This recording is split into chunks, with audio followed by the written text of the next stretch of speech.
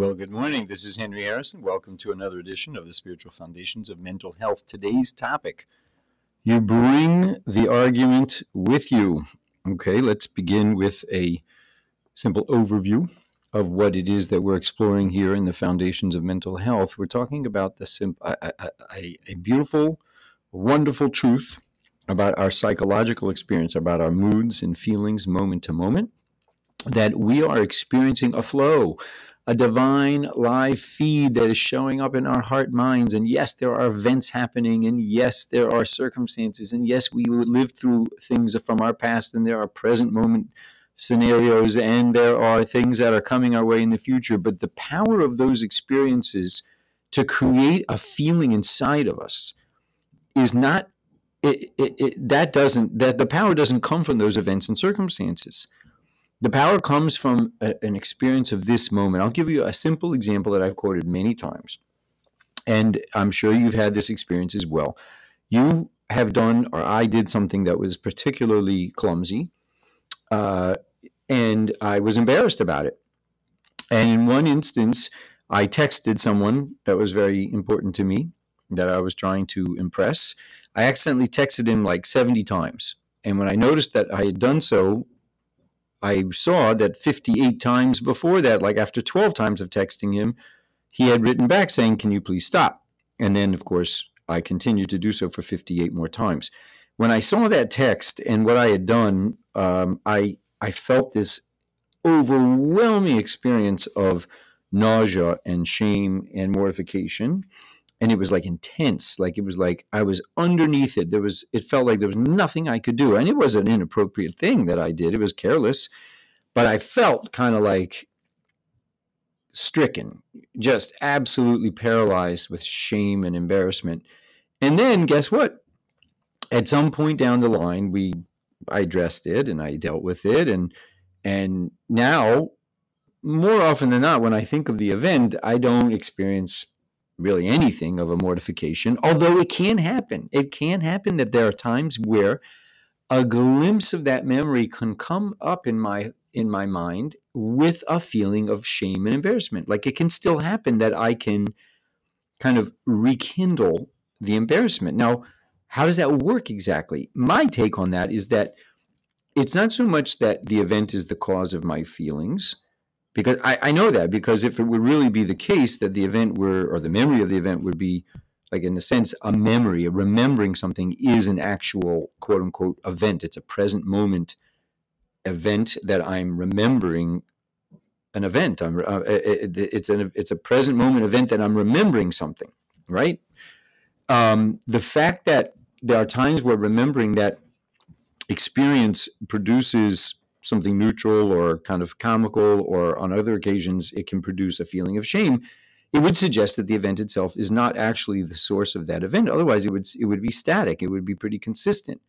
Now, that's what tells me that it's not the event itself that's causing that feeling. It's kind of the flow I'm experiencing. And how do I understand that there are times where I can revisit a feeling of shame about that klutzy moment? Because my moods are dropping and rising and dropping.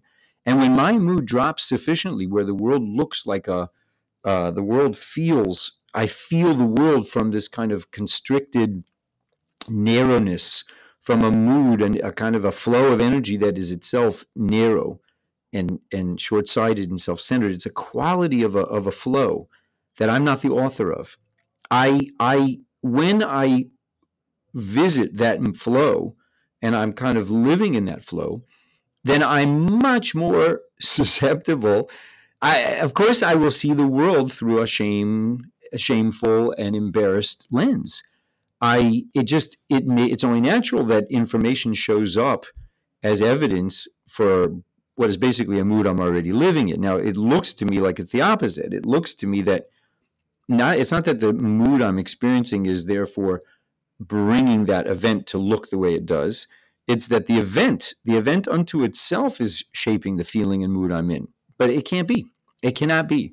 It's the case that we're all living in these flows, and we get distressed and we get insecure, and then the world looks like all kinds of evidence corroborating that insecure mood. And we get lighter and warmer, and we then look and experience the world through that lens. Having some perception of how that works is such a gift. It's such a blessing. First and foremost, it's real. It's just the nature of what's true about the reality of our lives. There is a simple spiritual truth behind every experience that we're having. Nothing has its independent power to create that feeling inside of me. It's I'm experiencing this divine life feed. That doesn't mean I'm therefore in control of the divine life feed. It doesn't mean that I can edit it or make it less insecure or more upbeat. I don't know how to edit it, but the ability to watch it and to thereby become cognizant of the fact that there's this force that's unfolding inside me has been such a blessing. It's still the case that I experience painful feelings. It's still the case that I'm not in control. I feel out of control, except that there are times where the out of controlness feels a little bit less frightening. In fact, sometimes it feels much less frightening. In fact, there are times where it actually feels warmly intimate that I'm not in control, because the truth behind that idea that I'm not in control is the flip side of the fact that there is a single simple source that is in control. That it's absolutely the case that I'm powerless, but there is a power, and I'm on a moment to moment to moment completely and totally dependent on that power. And that power is reliable, it's good, it's warm. It creates this loving and peaceful, or rather, it creates, it's animating a safe and healthy world that includes painful feelings, that includes insecure, frightened, anxious feelings. It includes confusion, uncertainty. It includes all of those things, and none of those feelings contradict the simple truth. This world is, we are connected to a spiritual foundation. The foundations of our mental health are unconditional, and each moment that we are interested in exploring that truth, we're fulfilling a wonderful commandment of knowing and affirming that there's a creator, a single simple source. And each moment that we're willing and open to consider that it's not the world and the events that make it up that are causing that experience of life, but rather it's something else, then every moment that we are willing and interested to explore that, we're fulfilling another great commandment called don't believe in idols. Don't ascribe power to something that's not the actual single simple source.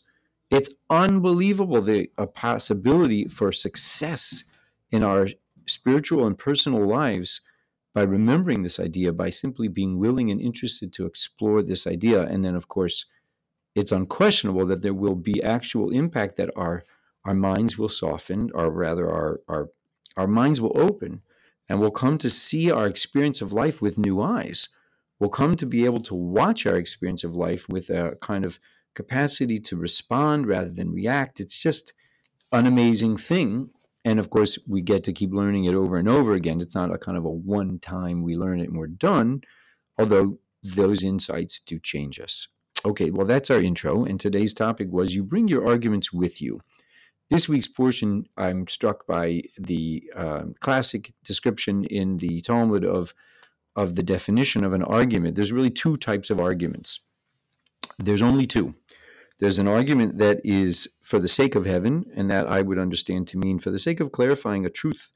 I think that A is true, and I encounter someone who thinks that no, B is true and A is mistaken.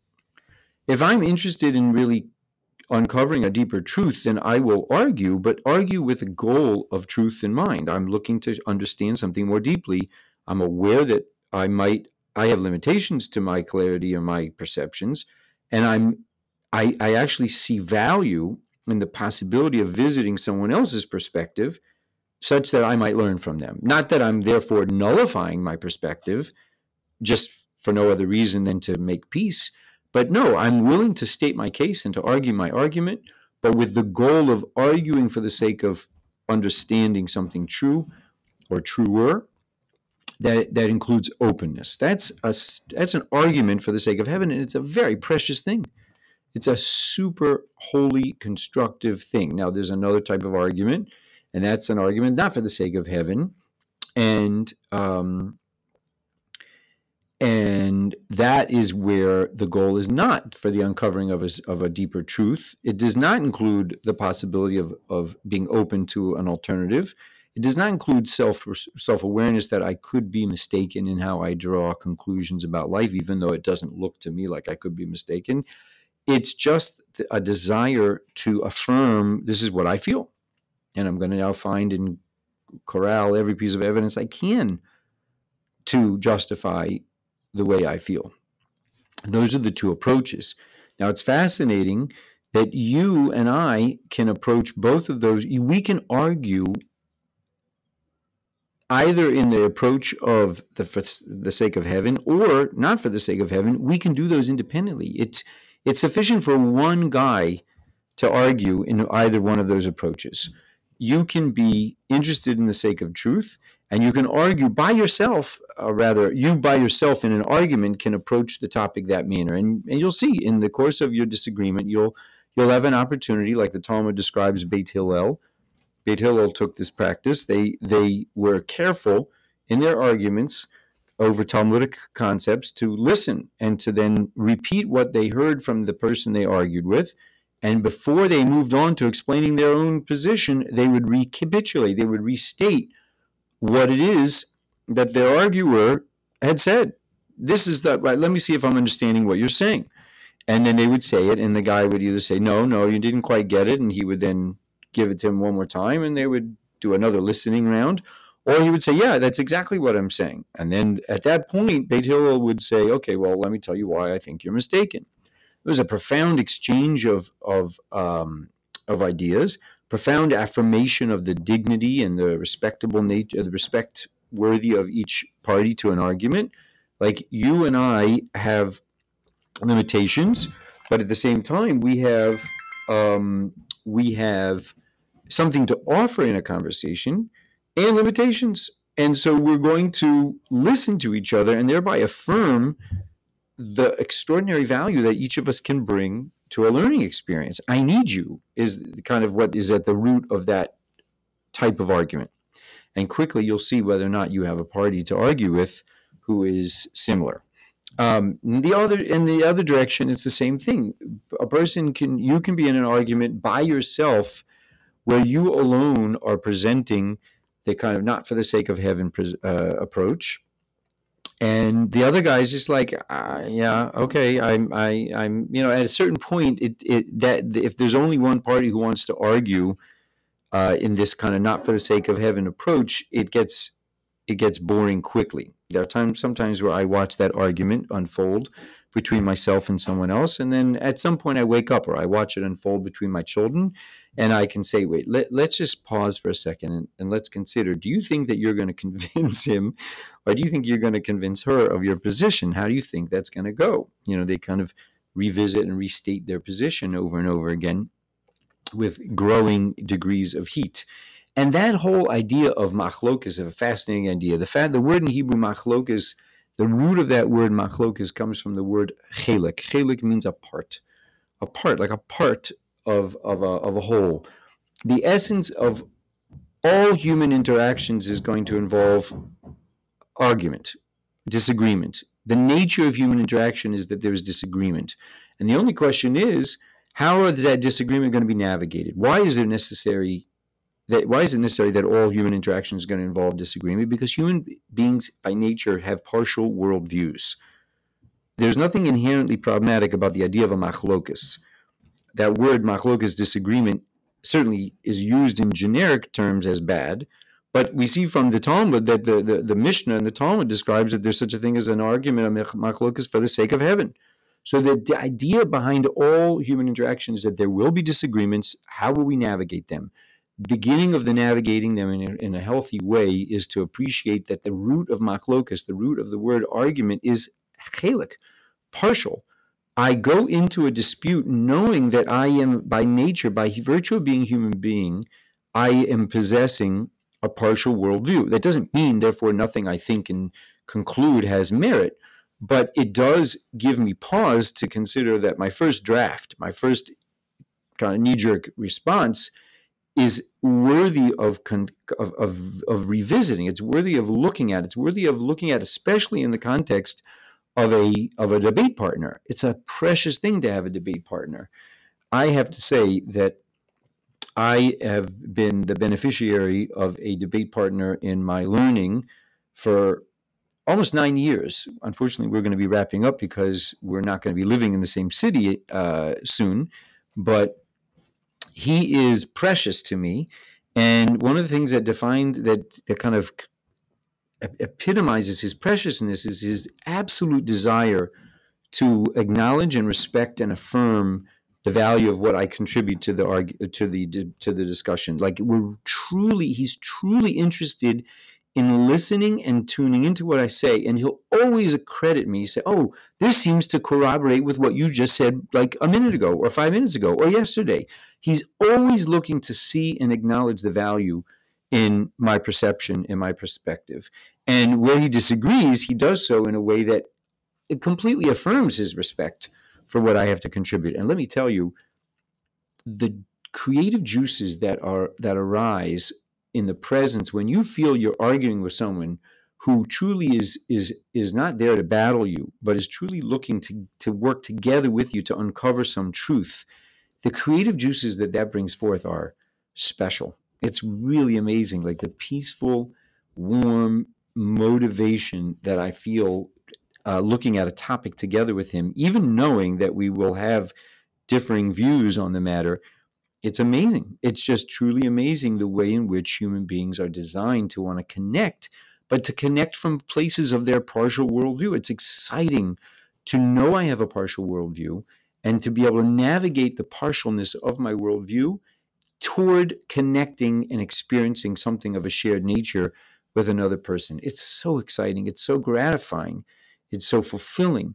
In order to do that, it's important for us to understand that we're bringing this partial worldview with us wherever we go. And that partial worldview, to a meaningful extent, is related to this whole description that we've talked about in terms of moods and flow of energy. Your inclination to be argumentative or to be conciliatory is itself coming from a flow. It's coming from this kind of state of mind in a given moment. And all of this is precious and helpful to see and understand, as not only as we're navigating our own internal experience, but as we're navigating the experience that we have in our interactions with others. We're having partial worldviews, we're having moods, we're having feelings that are flowing through us. All of those are shaping the sense of what it looks and feels like to interact with, to disagree with, to be at odds with another person. Does that look threatening to me? Does that look like an opportunity to me? Those are kind of some of the basics behind the idea that we bring the argument wherever we go, because we bring the mood that we have wherever we go.